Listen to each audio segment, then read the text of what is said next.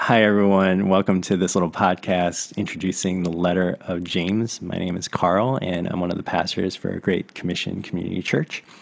And I'm joined by Wayne. Hey, Wayne, you want to introduce yourself to everybody? Sure. Hey, everyone. My name is Wayne, and I'm currently the missiological pastoral intern at GCCC, and also an MDiv student at Fuller Seminary. Yes. All right. Welcome.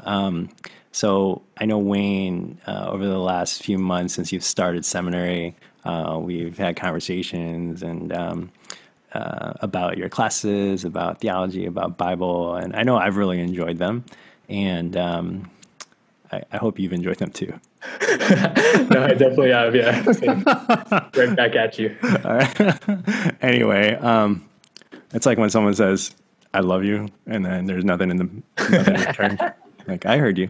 Anyway, but yeah, I really appreciated it, and I thought, hey, wouldn't it be fun to have I don't know, just like a conversation about the Book of James. As a church, we're going to be going through the Book of James on Sundays over the next couple months, as well as in many of our small groups, and for just everyone in our church, including our small group leaders as well. I know that sometimes when we go through a book, we want like other resources, maybe like, oh, I want a commentary or something like that, and really dig into this. Maybe part of it is just, yeah, I want something to whet my appetite for this book that we're going to be looking at. And so that's the purpose of this little podcast, is just to whet our appetite for the book of James, and also to give us an introduction, and just to say what the book is about. And hopefully this is a little more fun or entertaining than reading a commentary. Yeah. Well, still go read commentaries. They're really helpful. Yeah. This will be kind of shorter and sweet. Well, our sermon series is called Authentic Christian Faith. That's a sermon series in James, Authentic Christian Faith. And just to get this conversation rolling, Wayne, let me ask you this. What does authentic Christian faith, especially lived out in a community, what does authentic Christian faith look like to you? And maybe where have you seen it? Yeah, those are great questions. I think what comes to mind on a very basic level, authentic Christian faith looks like Jesus. It looks like living like Jesus did, doing what Jesus did. Right. So if Jesus was about forgiveness, right, we as authentic followers of Jesus should be about forgiveness. If he was about hospitality, doing justice and mercy, these are things that we should be doing and living out as well.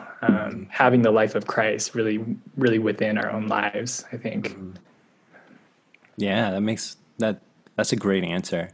I think I might say the same if you were to ask me the same question, like what does authentic Christian faith look like? I think, yeah, it's not necessarily about like at heart, it's not about a certain kind of morality or a certain kind of philosophy or worldview. And at heart, it's really about a person. It's about Jesus, and it's about being connected to Jesus, and yeah, like you said, living like Jesus. I think that's like authentic Christian faith. I think part of our problem as a church in America, especially, like one of the problems that we have in trying to help other people know Christ, and just to sort of welcome Christ in their own lives, is that I think rightfully, actually, they see a lot of inauthentic Christian faith in the church, and there's a lot of,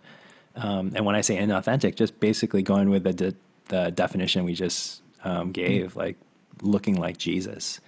And unfortunately, I feel like so much of what we do, or what we look like as a church, doesn't really look like Jesus to a lot of people, and not that they're just like misperceiving things. I think they're perceiving things really correctly, and I think that's that should be sort of a big kind of a wake up call, or a big splash of cold water for the church to get into books like this, Letter of James, and kind of recover and sharpen our authentic Christian faith. Yeah. Right. Yeah, and I would add, I think being authentic.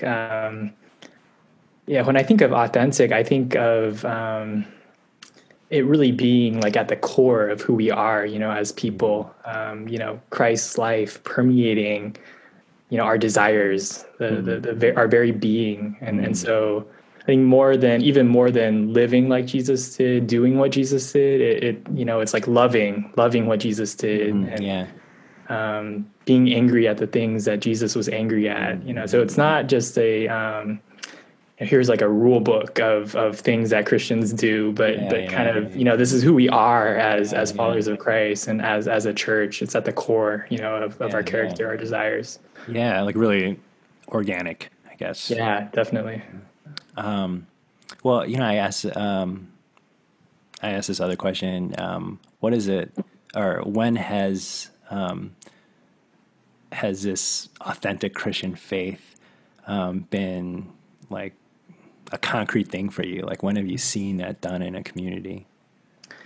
Sure. I think what most immediately comes to mind is, yeah, after graduation, I spent a year in Northwest China. I think if I could kind of sum up my experience with that house church in one word, it would be simple, Mm. simple, very simple. No frills, Mm. no gimmicks. It was 15 of us gathered in a person's home. We would sing songs a cappella. We would listen to a brother share from the word. We would celebrate communion with bread bought from the local bakery downstairs. I sensed people, yeah, gathered because they just wanted to hear the word of God. They needed each other. They needed the mutual encouragement, the confession, the prayer, and Mm-hmm. I got the sense it was just very organic. Mm-hmm. The sense of community, the kind of heart, that the believers had, that we all had, was we wanted to draw close to Jesus. Mm-hmm. Mm-hmm. Yeah, Yeah. that's that's beautiful.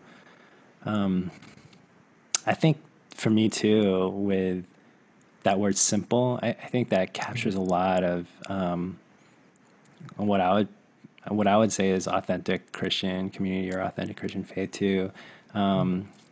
It's yeah, like you said, it's yeah, made without the frills or bells and whistles. It's really straightforward, and it's not about like sort of how you dress or kind of how you talk.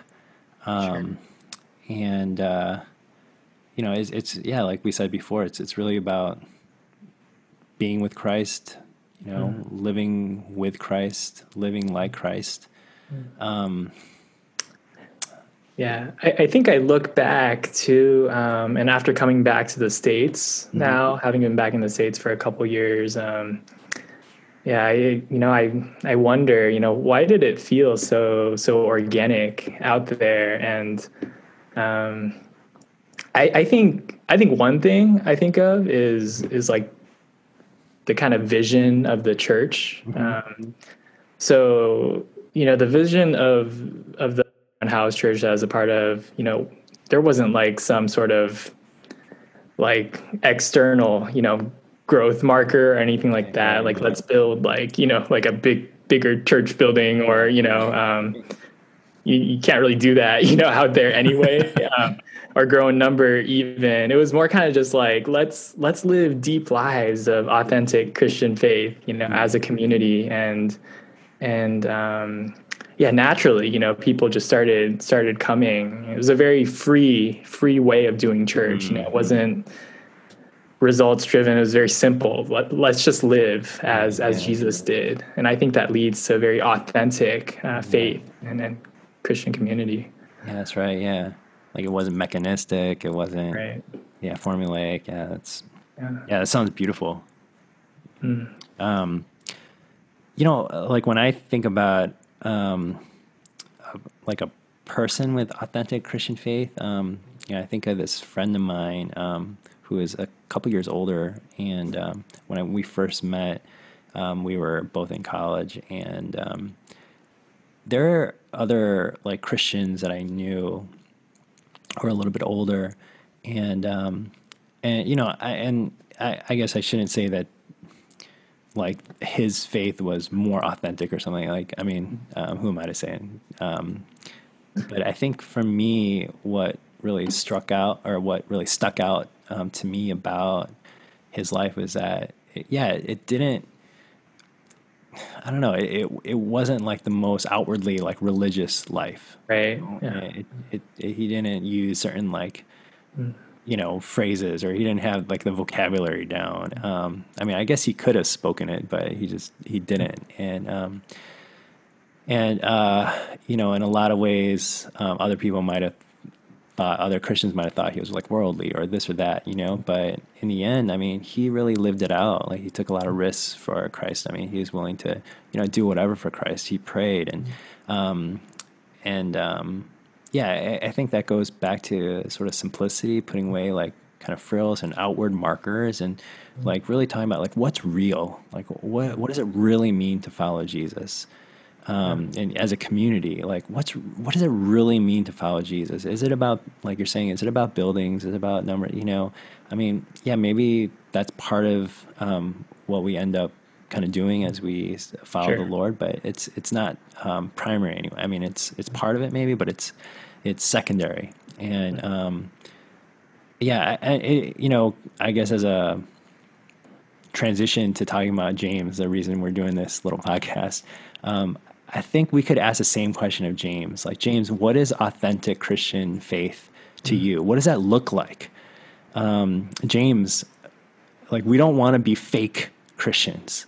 We don't want to just do the stuff or kind of on the, like outwardly, just on the outside, be doing things sort of the right way. But really, what does it mean to be authentically Christian in our community, James? And I think that's what he gives us. I mean, James is a really hard-hitting, in some ways, a really straightforward book.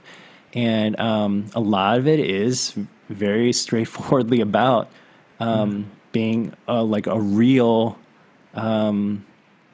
person of Christ. It's about having like real wisdom as opposed to just, I don't know, what some people might call wisdom. It's about having like real obedience to God rather than just, I don't know, just like a superficial kind of idea of I believe in God. It's about real maturity. It's about real perseverance. It's about real prayer. It's about real like peacemaking. It's about a real perspective on wealth. It's about like a truly real way of taking care of people on the margins of our society. I think one verse that comes to mind that I don't know, I guess just reflects this is at the end of chapter 1. He says, religion that is pure and undefiled before God and the Father, before God the Father, is this: to visit orphans and widows in their affliction and to keep oneself unstained from the world. And, right before that, he says, if anyone thinks he is religious and does not bridle his tongue, but deceives his heart, this person's religion is worthless. And he's basically saying, yeah, you might call yourself religious. You might think of yourself as a righteous person or as a good person. But really, you could be fooling yourself. You could be faking it. You could be like bamboozling yourself and lying to yourself. And that's a phrase that he uses throughout the letter. Don't lie to yourself. Don't be deceived. But this is what authentic Christian life looks like. I think this letter is really relevant, and it's, I don't know, it has a lot to say to us, maybe to the church as a whole, like the larger church these days. We're going to be going through, I mean, it's a pretty short book, and we'll be going through it on Sundays. So we don't have to like go through the whole thing here. Again, we're just trying to give a little intro and a little like appetizer here with this conversation. But I do think it'd be worth it just to talk about a couple of our topics or a couple themes that we see in James. Sure. I don't know, Wayne, do you want to start? Like, is there a theme that you want to just talk about a little bit together? Sure. Yeah, I think I really love the verse that you read at the end of chapter 1, talking about pure and undefiled religion. Visiting orphans and widows, and that's like biblical language for right the poor, the That's oppressed. right. Someone has taken an Old Testament class. I see. Maybe, yeah. But yeah, I love how that's at the core, of according to James, what it means to be a Christian. It's not just like an added kind of extra thing that Christians do, but it's really integral, central to what it means to be a Christian. Yeah. Yeah, that's great. I think of chapter 2 right after that where he says, like, just imagine this story and someone comes, he's wearing like a gold ring and really nice clothes, and then a person who's poor and shabby clothing also comes in. And then if you give a lot of attention to the person in the fine clothing and say, here, sit in this nice place. And then if you say to the poor person, you stand over there, sit here on the ground, then like, are you not living an authentic, are you really living an authentic Christian life? And I know that's a story that is really about like two individuals, but it's really a story about what our community looks like. Are we not just mistreating them like when they come into our gathering, but I think this story is really about a larger sense of how do we consider, how do we take care of, how do we like obey God in visiting orphans and widows and caring for them. Yeah, that's a great point. Yeah, and I think according to James, that's kind of like the marker, to determine a truly authentic Christian community. It's how do we take care of the poor? How do we take care of the most vulnerable, in our community and also outside of our community? I think if we take kind of the standards of the world and apply it, into our church, we treat those that are wealthy, that have status, power, we treat them with preference. But I think James, he kind of turns that idea upside down, how we determine, if we're really a truly authentic Christian community it's by how we treat the poor. Yeah. I don't know. There's part of me when I hear this and when I just hear you talk, Wayne, there's part of me that's like, yes. And then there's part of me that's like, do we do that? Like, does our community do that? And then there's sort of there too. It's like, well, let's do it. And then there's part of there's also a thought that's like, well, maybe it's not central, But James is like really straightforward. I mean, he doesn't mince words. Sure. I think exactly like you're saying. Like if you don't take care of the poor, if you don't visit orphans and widows in their distress, in their afflictions, then, you're fooling yourself. Yeah. Yeah. Why do you think, I'm curious, why do you think that that's the case, that we don't really use that as the defining marker for authentic Christian community or faith? Oh, man, that's a really good question. It's so straightforward, not just here in James, but in other parts of the Bible and Right. Jesus' teaching. I don't know. I could say just from studying church history, I think there are historical reasons that a lot of the American church kind of, I don't know, almost makes it secondary sometimes. And I think it goes back, say, 100 years ago when the church had a big divide, or almost like a schism, even though it wasn't like called that. But it's a big divide between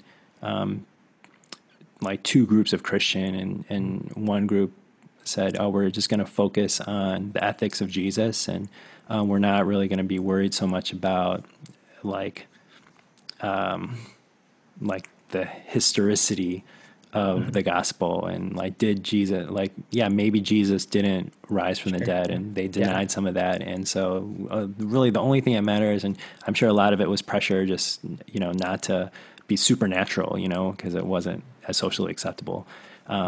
So like, let's put out like the kind of magic elements, and let's just focus on like being a good person like Jesus. And then the other part of the church was like, no, we have to maintain the fact that Jesus died and rose. And, like, those are fundamentals of our faith. And so what happens is that if you are like theologically orthodox, like, I believe Jesus rose from the dead, and then you're part of a group that's focused on the ethics of Jesus, you're sort of like held with some suspicion. Yeah. And then in the same way, unfortunately, like, if you're in a group that really holds on to the literal resurrection of Jesus, and then you're like, hey, let's really take care of people like Jesus told us to, then you're also viewed with some suspicion because of that history. I mean, I think, it's been a long time like that. And I think it's high time for that like really artificial separation to be gone. Yeah.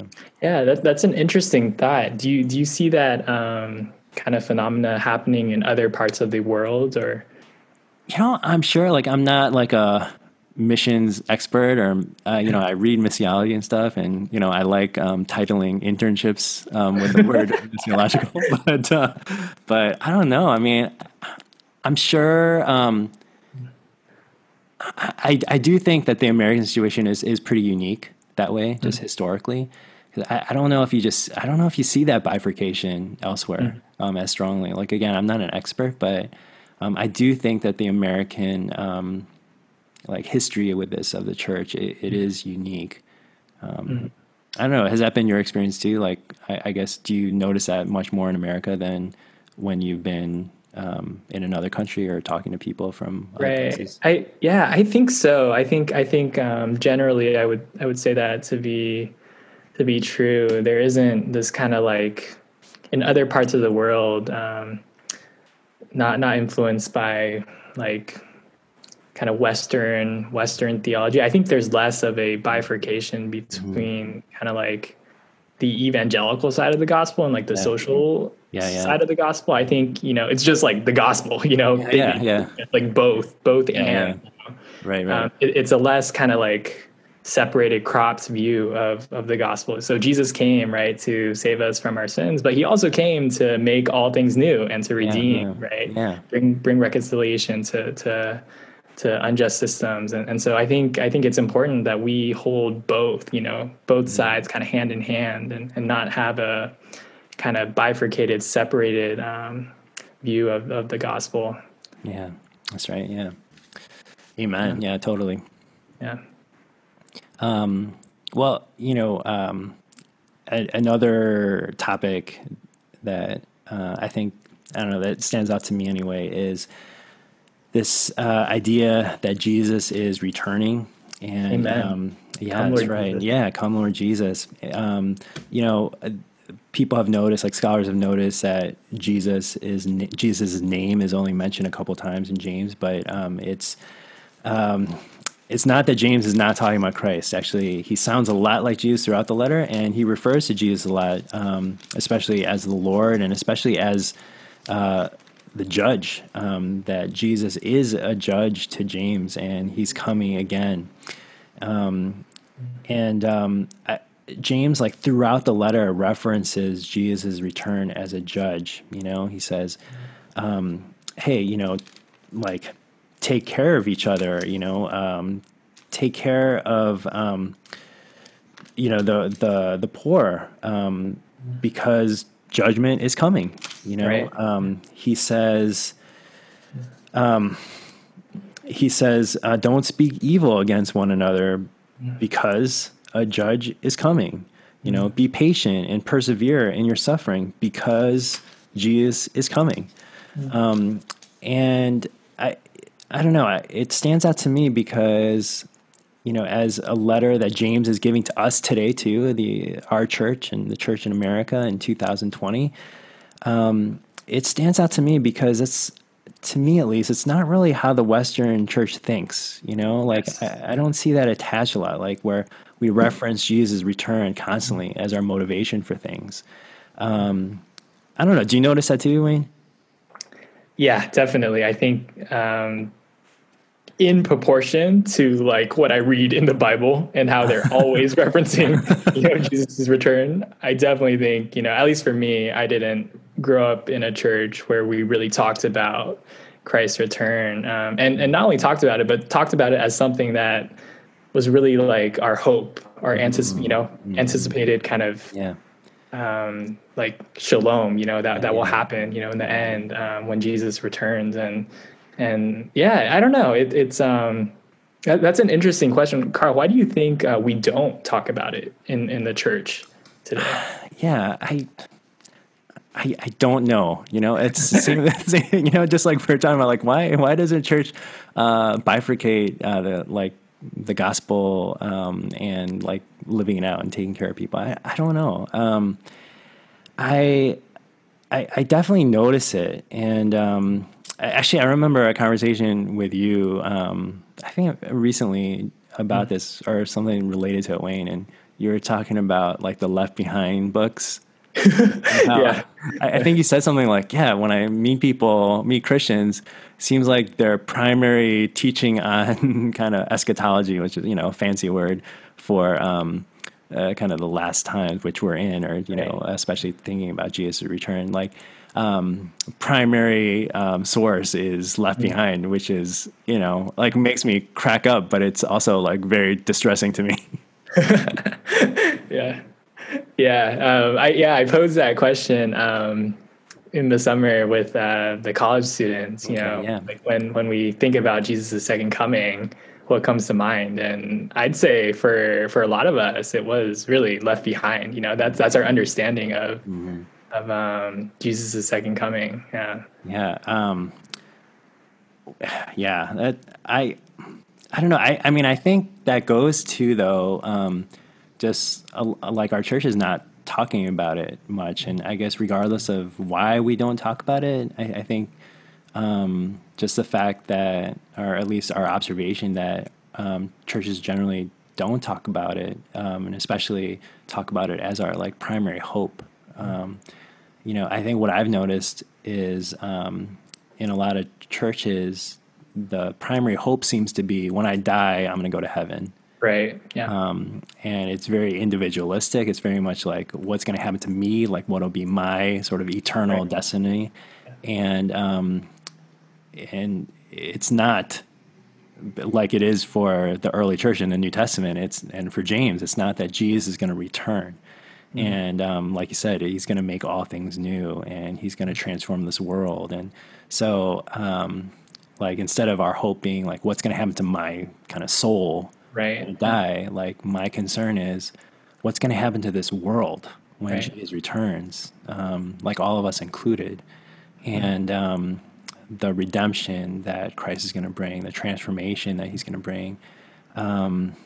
Yeah. Yeah, Carl, I think that's definitely spot on, and I would add, yeah, why don't we talk about Christ's return as much? I think part of it is because we as a church don't identify closely enough with the poor and oppressed. We don't live in like super Yeah. deep solidarity with the poor, and I Yeah. think part of that is because churches in the West are affluent. Yeah. We're well off. We don't have to think about the poor necessarily. Yeah. Yeah. And I think it makes me think of yeah, like in the Old Testament, throughout there are references to kind of like the Exodus story. It's like, don't oppress Yeah. the sojourner because you were once a slave, right? Yeah.